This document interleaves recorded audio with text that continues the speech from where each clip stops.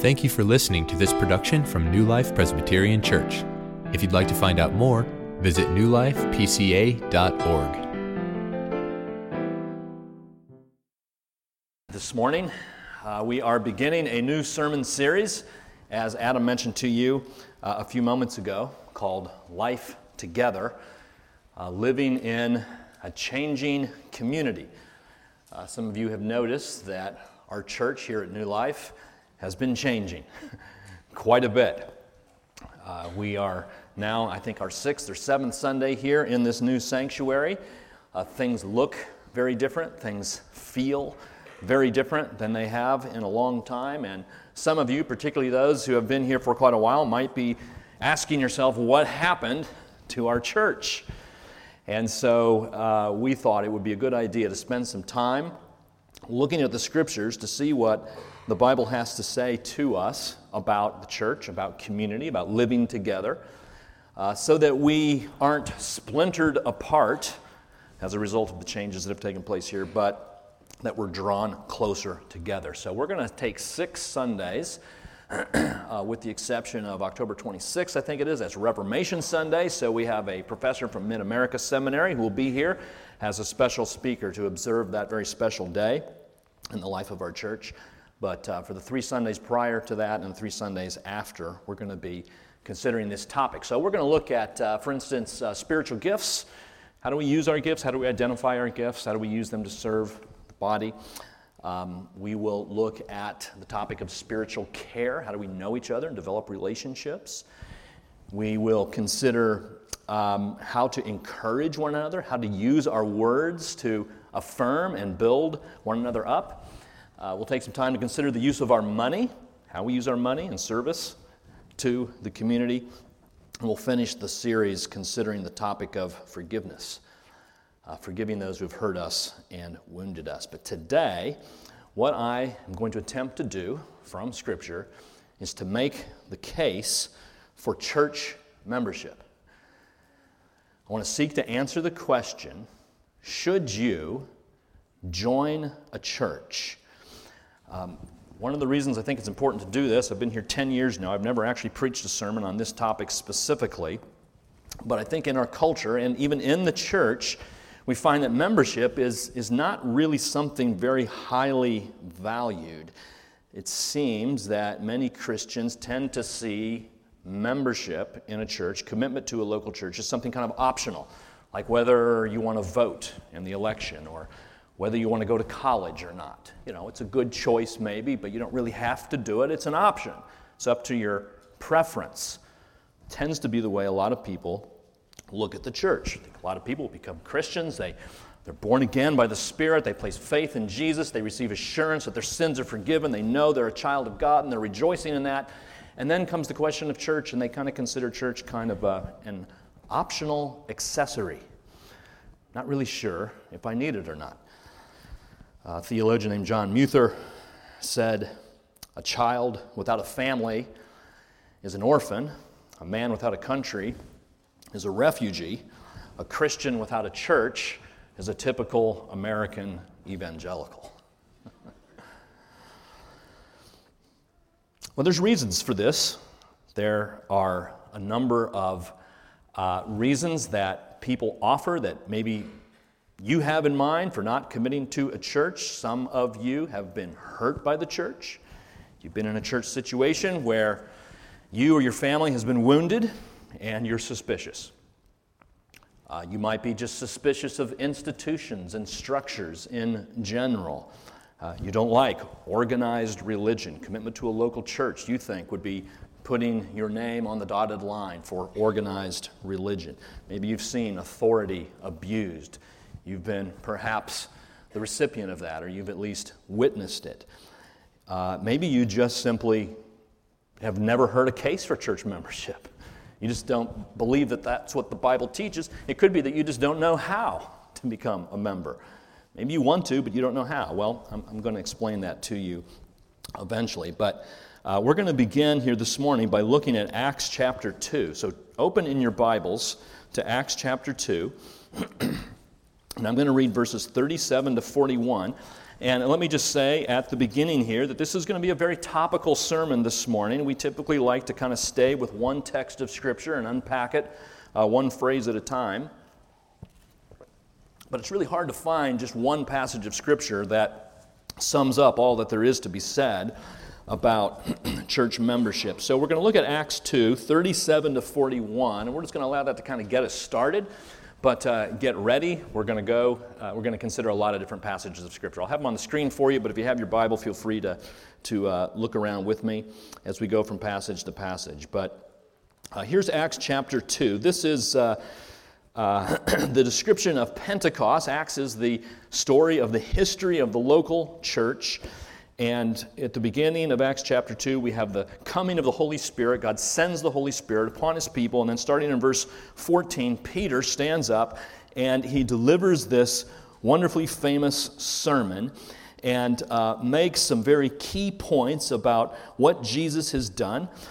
Peter makes the case that Jesus is the descendant of David, that he is exalted at the right hand of God. He's received from the Father the promise of the Holy Spirit, that God has made Jesus both Lord and Christ. He is resurrected from the dead. He reigns and is sovereign over all things. Peter makes this point very clear, and at the end of verse 36, he makes this very cutting remark. He says, "This is the Jesus whom you have crucified, this Lord and giver of life, and you killed him." And then starting in verse 37, we see the response, how people responded to this sermon that Peter has preached. That's what we're going to read. Let's stand now for the reading of God's Word, Acts 2, verses 37 to 41.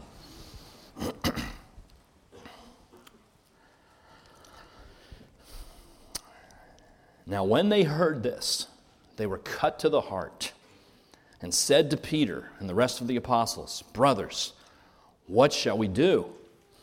And Peter said to them, "Repent and be baptized, every one of you, in the name of Jesus Christ for the forgiveness of your sins, and you will receive the gift of the Holy Spirit.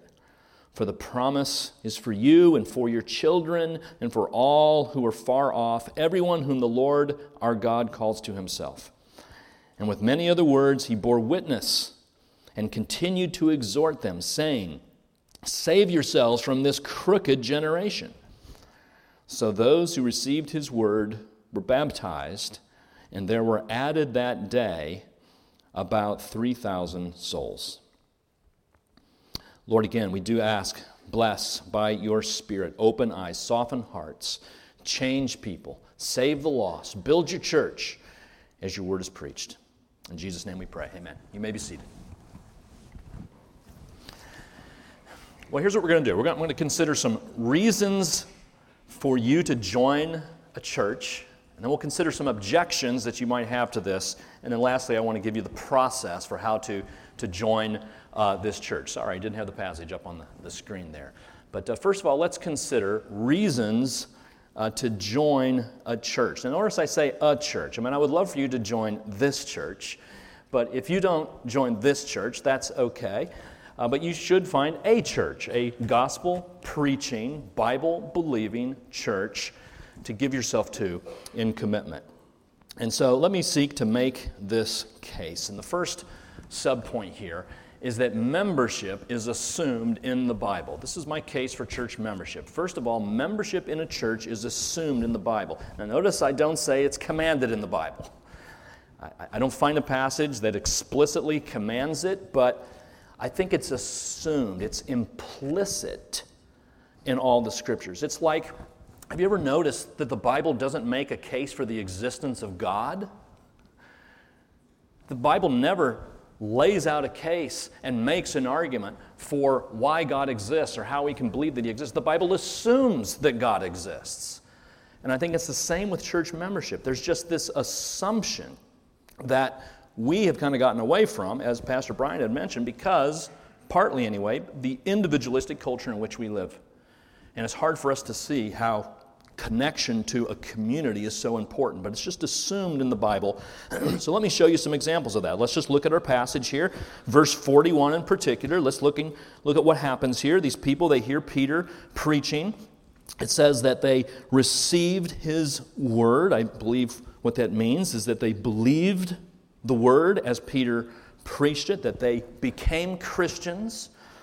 And then notice what happens next. They received the word, and it says they are baptized.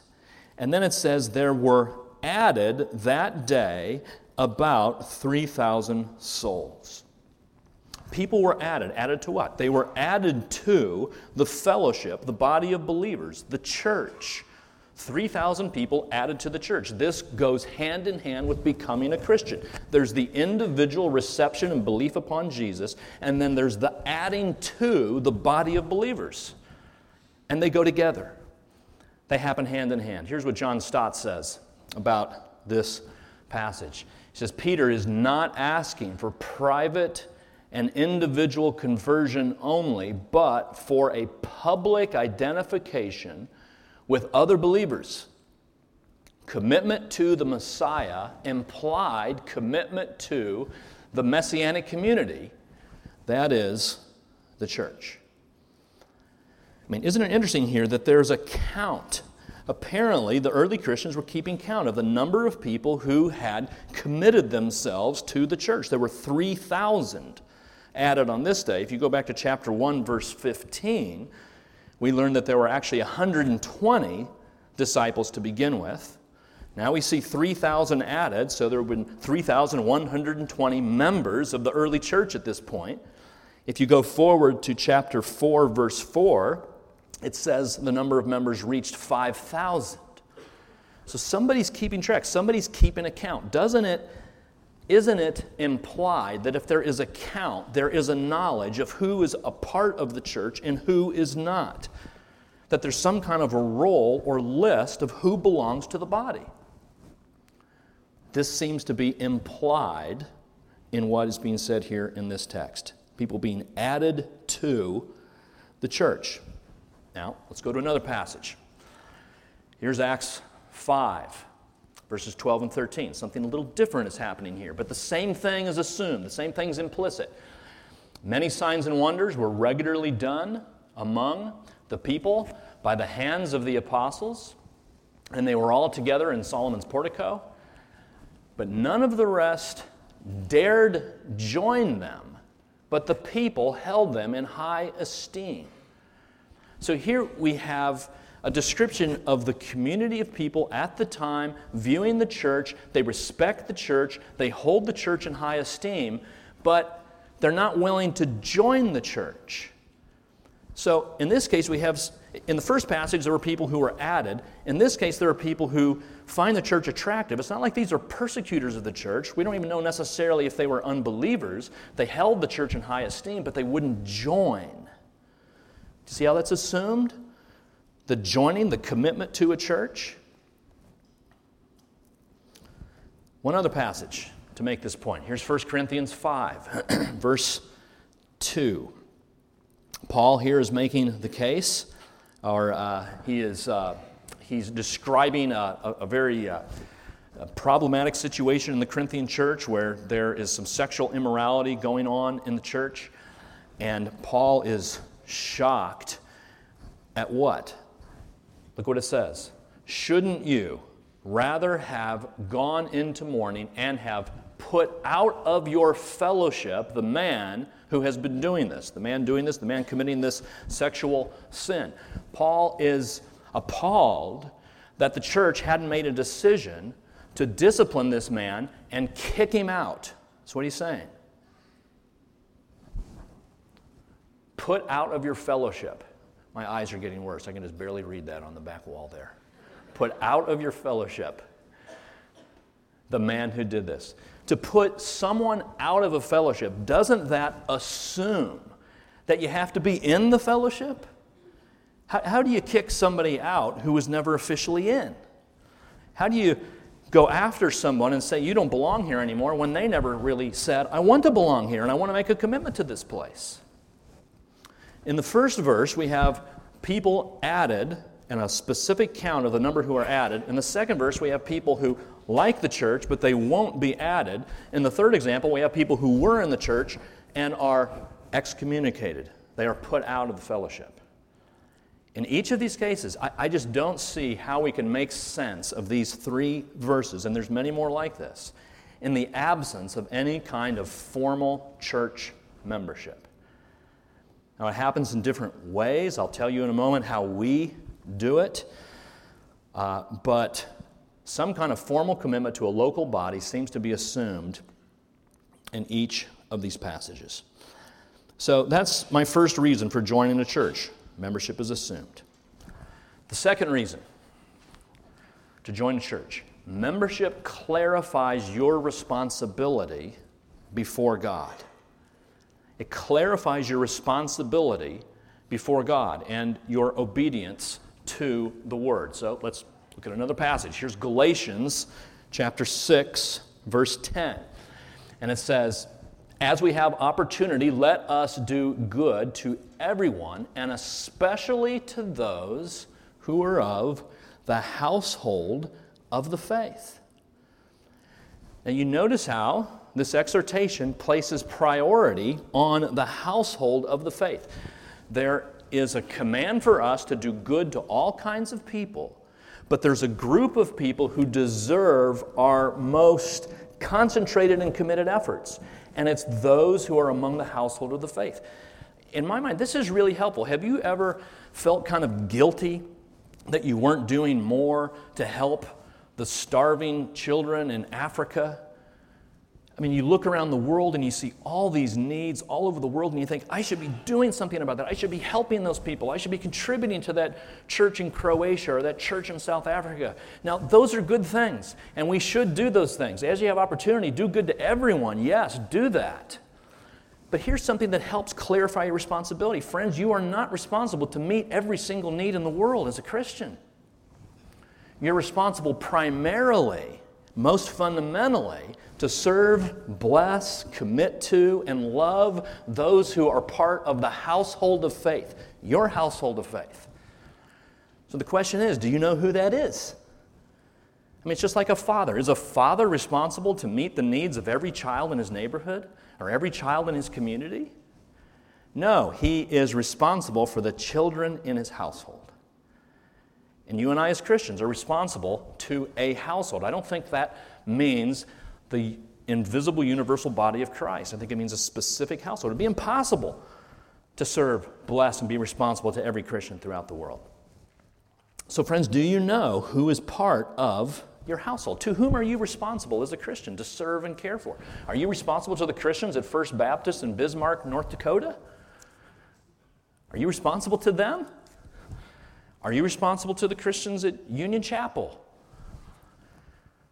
At Westminster Presbyterian? I mean, to a degree, yes, we do good to everyone as we have opportunity, but there's a narrowing, a clarifying responsibility that Paul is saying here, that you're responsible to the people with whom you have joined in a church. And that helps clarify to whom we're responsible. Here's another way of looking at this. Here's 1 Thessalonians chapter 5, verse 12. It says, "We request of you, brethren, that you appreciate those who diligently labor among you and have charge over you in the Lord." Who has charge over you? Do you know, Christians, who has charge over you? Do you think John Piper has charge over you? Or Joel Osteen? Or Charles Stanley, because you watch them on TV? Do they have? I assure you, they don't know that they have charge over you. This implies that there are people, men who are set up, who have charge over a household, a community, and that Christians know who those people are, know to whom they're responsible as their leaders. Membership will clarify this. It'll help us understand to whom are we responsible as brothers and sisters, and to whom are we responsible as leaders. One other thing. Why join a church? Membership allows you to publicly identify with Jesus and his people. Membership allows you to publicly identify with Jesus, to publicly voice your commitment to Jesus and his church. Isn't it true that we are quick to identify with the things, people, movements that we're passionate about? I mean, many of us are quick to say, I'm a Republican. I'm a Democrat. I'm a Colts fan, and we wear the Colts jerseys and the Colts hat because we want it to be publicly known that we identify with this. Some of us are a Chevy guy. Some of us are a Ford guy. We wear Chevy shirts and Ford shirts so that it can be publicly known who we're identifying with. Don't you want it to be publicly known, Christian, that you identify with Jesus? Don't you want that? The best example of all is a marriage ceremony.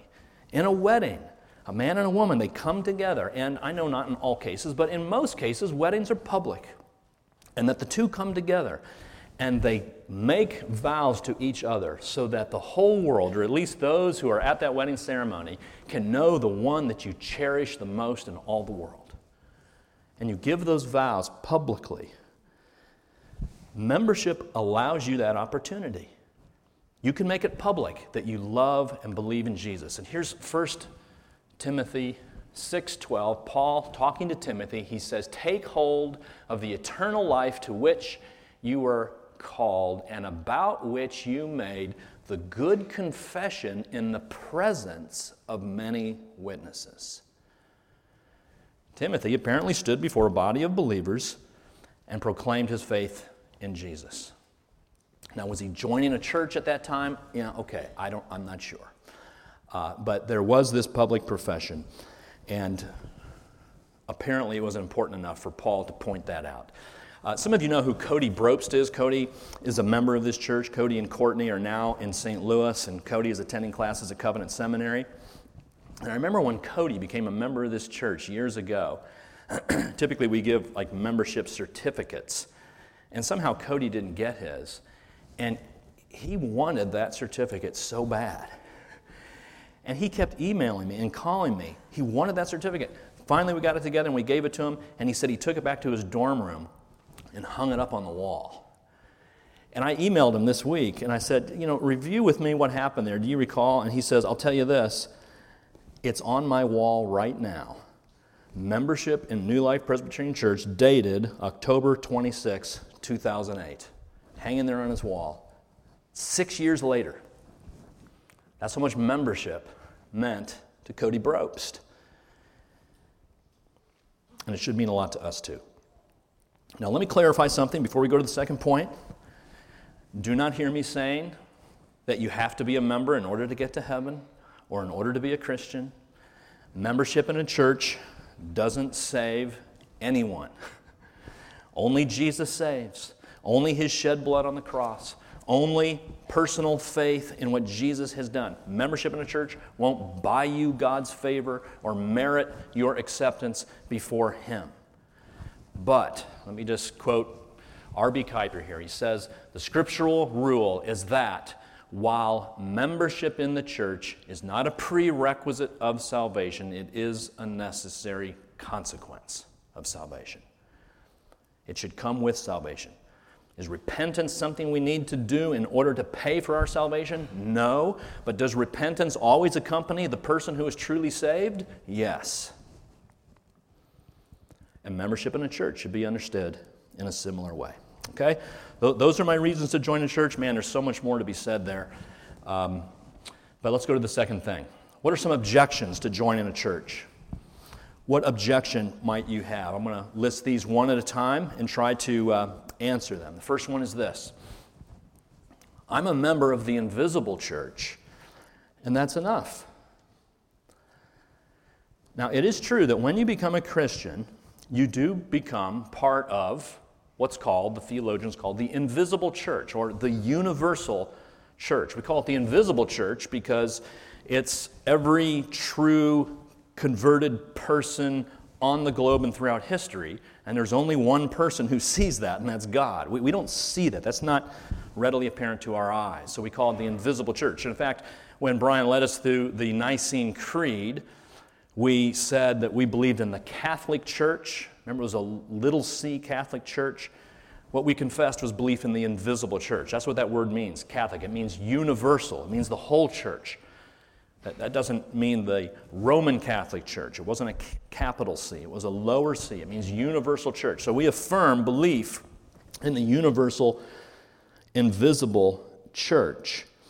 But there's also something called the visible church. That's the local church as we see it with our own eyes on earth. That's the visible church.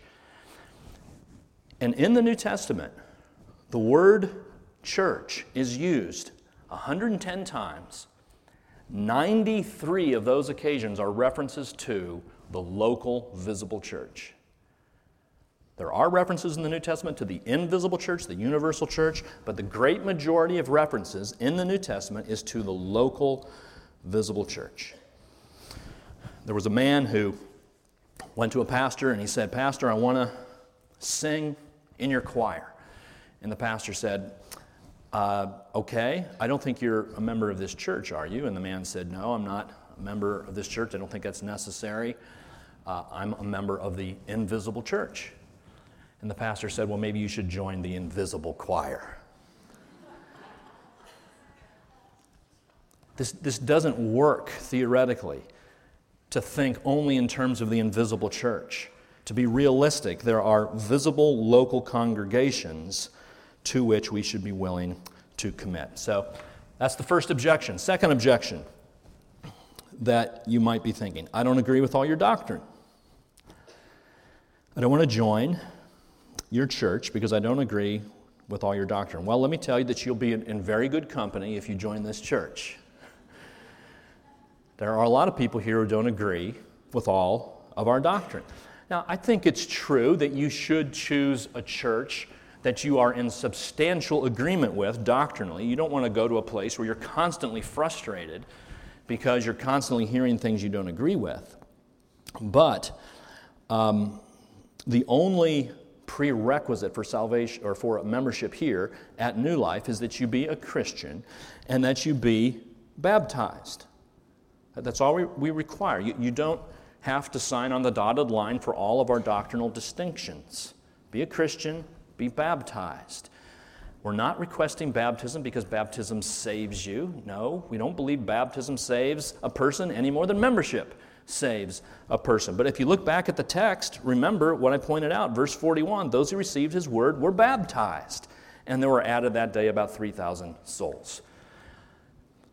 Baptism goes hand in hand with conversion in the book of Acts and is often connected with the body of Christ. I have a list of passages here from Acts on the screen. If you want to write these down, a number of passages that emphasize the centrality of baptism in the book of Acts and in the growth of the early church. So I invite you to write those down and check them out on your own.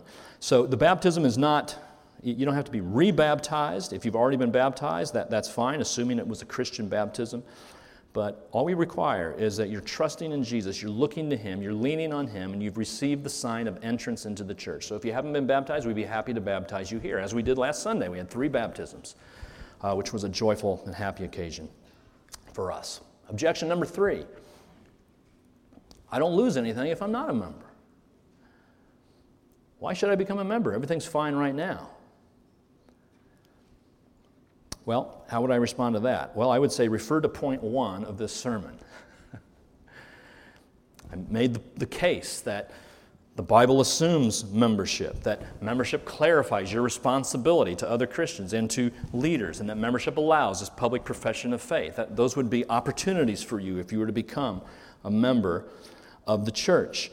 But I would respond also by asking a question in response. What do you lose if you are a member? I know you're not supposed to answer a question with a question, but I think that's a legitimate question. What will you lose if you are a member? Sometimes I use this as an example, referring to marriage again. What does a married woman lose if she doesn't have a wedding ring? I mean, in a sense, not much, I guess. She's still married, and she will be married and can continue to be married. She doesn't have to have a ring to be married. But there aren't many married women who are willing to go without a ring. So, do you have to be a church? Do you have to be a member of a church in order to be saved? No. But what are you missing if you don't become a member of a church? I actually asked Mary about this. I didn't tell her the reason why. I said, Mary, she's my wife, by the way. I asked Mary, what would you lose if you didn't have your wedding ring? And she said, I'd lose a sense of identity, and it wouldn't be known that I belong to someone. That's very helpful as we think through this. Being a member of a church declares that you belong to Jesus. And you want the world to know that. So there are some things that are lost if you're not a member of a church. Fourth objection. I'm afraid that authority, the people in authority, will use that authority to hurt my family or me. I'm worried that I'm going to be mistreated. I'm worried that I'm not going to be properly respected. I just want to share a couple passages. 1 Peter chapter 5. I don't have that on the screen, but this is an exhortation to elders.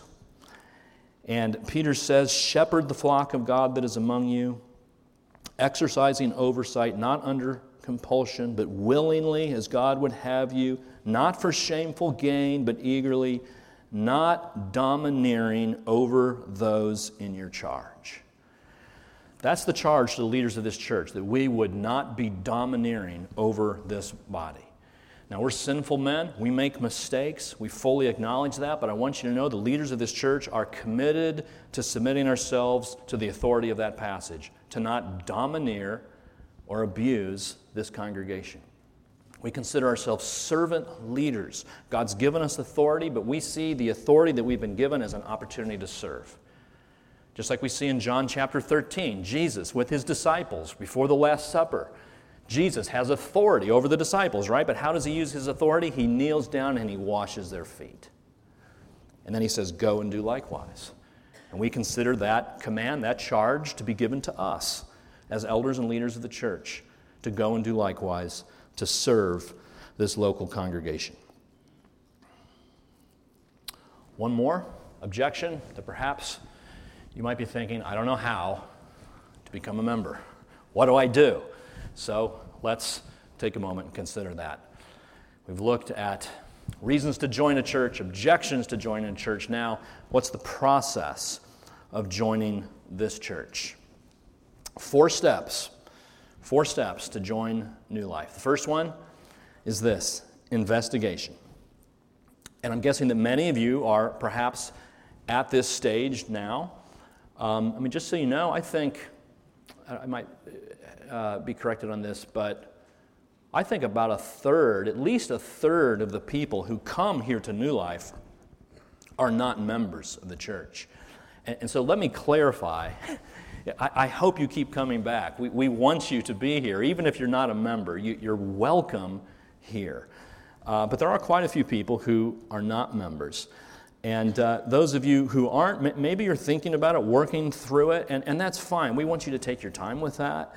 We respect that. This is a big decision. It is not something to be entered into lightly or quickly. It can be likened to finding a spouse, to being married. You want to take that very seriously and move relatively slowly on that. So maybe you're in the investigation phase. That's fine. I just want to reiterate to you that this sermon comes in good time, because next Sunday we do have a membership class beginning. Next Sunday, 9 a.m. for 6 Sundays, we'll offer a membership class. We have been doing these over the weekend, Friday night, Saturday morning sessions that were kind of a lot to do in just one weekend. So we're trying a new way now. Various elders will be teaching this class. We'll be looking at topics like the history of the church and the core values that we have here, our long-term goals, the doctrines that we hold to, how you can get involved. Those kinds of things will be talked about. There's no obligation to join the church, but if you're in the investigation phase, this is the place to start. Plan to go to the membership class starting next Sunday, 6 Sundays. Starting next Sunday. Affirmation would be the next step. That's simply where you say, I think I want to join. I want to join this church. You will have materials from the membership class. There will be a little application. It's just a couple of pages. You just fill out that application and hand it in to me or Pastor Brian or the office, and that's your way of indicating to us that you want to join the church. Third phase will be confirmation. This is where we'll have an interview with you, with the elders. We have 6 elders here. We rarely get all 6 elders together for one of these interviews, but it will be a few of us anyway, and all we want to do is hear your profession of faith. We just want to hear your confidence for going to heaven, how you became a Christian, how it is you know you are right with God. That's an opportunity for the leaders of this church to confirm that indeed you are a Christian. Now, if that's something that terrifies you and makes you nervous, I would just invite you to ask any member of this church, what was the membership interview like? And I think they will assuage your fears. It's not that bad, really. Fairly brief, too, just about 15 minutes. Confirmation. And then the last step of the membership process would be celebration. We'll have you come before the congregation, stand right here, and we'll ask you 5 questions, and all you have to do is be able to say yes to each of those 5 questions. And again, if you haven't been baptized, we would baptize you like we did last week, the 3 men here, but you would have to be able to answer in good conscience 5 questions. So let me tell you what those questions are. And before I do this, let me say this to the members of this church who might be thinking, this sermon has nothing to do with me. I'm already a member. What am I supposed to do? Here's my exhortation to you. Follow these vows and ask yourself, am I fulfilling what I promised when I became a member of New Life? Members, you promised to do these 5 things. So a time of review and reflection for you. But if you're joining the church, you'd have to say yes to these 5 things. First of all, do you acknowledge yourselves to be sinners in the sight of God, justly deserving His displeasure and without hope, save in His sovereign mercy? Bottom line, do you consider yourself a sinner who can't save yourself? Can you say that? Second question, do you believe in the Lord Jesus Christ as the Son of God and Savior of sinners? And do you receive and rest upon Him alone for salvation as He is offered in the gospel? Is your faith in Jesus for salvation? Are you hoping in Him and nothing else? Nothing in you, nothing you haven't done, nothing you have done, nothing you plan to do. Are you trusting only in Jesus for your salvation? Can you say yes to that? Third question, do you now resolve and promise in humble reliance upon the grace of the Holy Spirit that you will endeavor, that you will try, that you will attempt to live as becomes the followers of Christ? Will you seek to live in obedience to Jesus? You're not going to do that perfectly. You're going to fail on many occasions, and every time you fail, you're going to run to the gospel and drink from the fountain of blood that Jesus has spilled for your sins and rejoice that you are right before God through faith alone. And try again. That's what we do as Christians. But will you affirm that you're at least willing to commit yourself to obedience to Jesus? Those are the first 3 questions. They have to do with your relationship before God. The last 2 questions have to do with your relationship to the local church.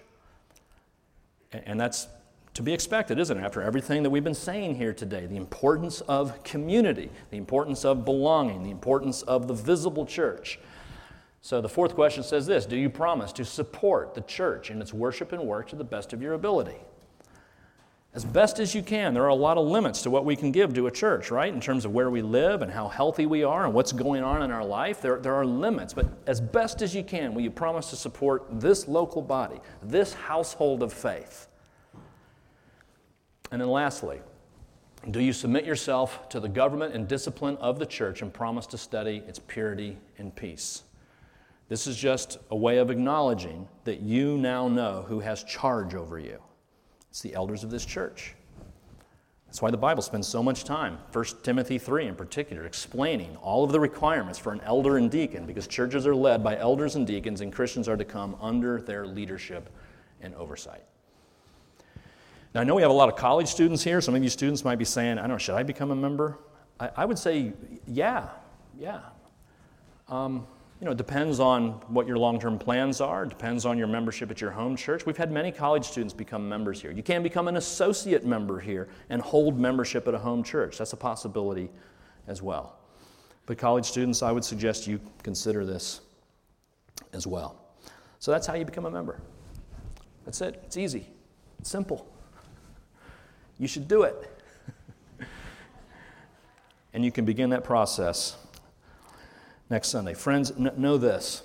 Do you know that there is nothing on this earth that Jesus loves more than his church? Do you know that? He loves his glory, that's true, but on this earth there is nothing that he loves more than his church. We as the church are the apple of his eye. Our names are engraved on his hand. And he proved his love and commitment to the church. He went the whole way and gave his life for his bride. Christian, won't you commit yourself to his bride and become a member of his body? Let's pray. Father, I do pray for your Spirit to guide and lead these dear people as they process all that has been said here. Help them, Father, to know if they should become a member here or someplace else, or what you're leading them to do. Just make that clear to them, Father. And I do pray for us as leaders of this church that we would be servant leaders who shepherd with gentleness and humility this church. What a privilege it is to be leaders of your church. We thank you for that and pray that you continue to bless this local body. In Jesus' name, amen.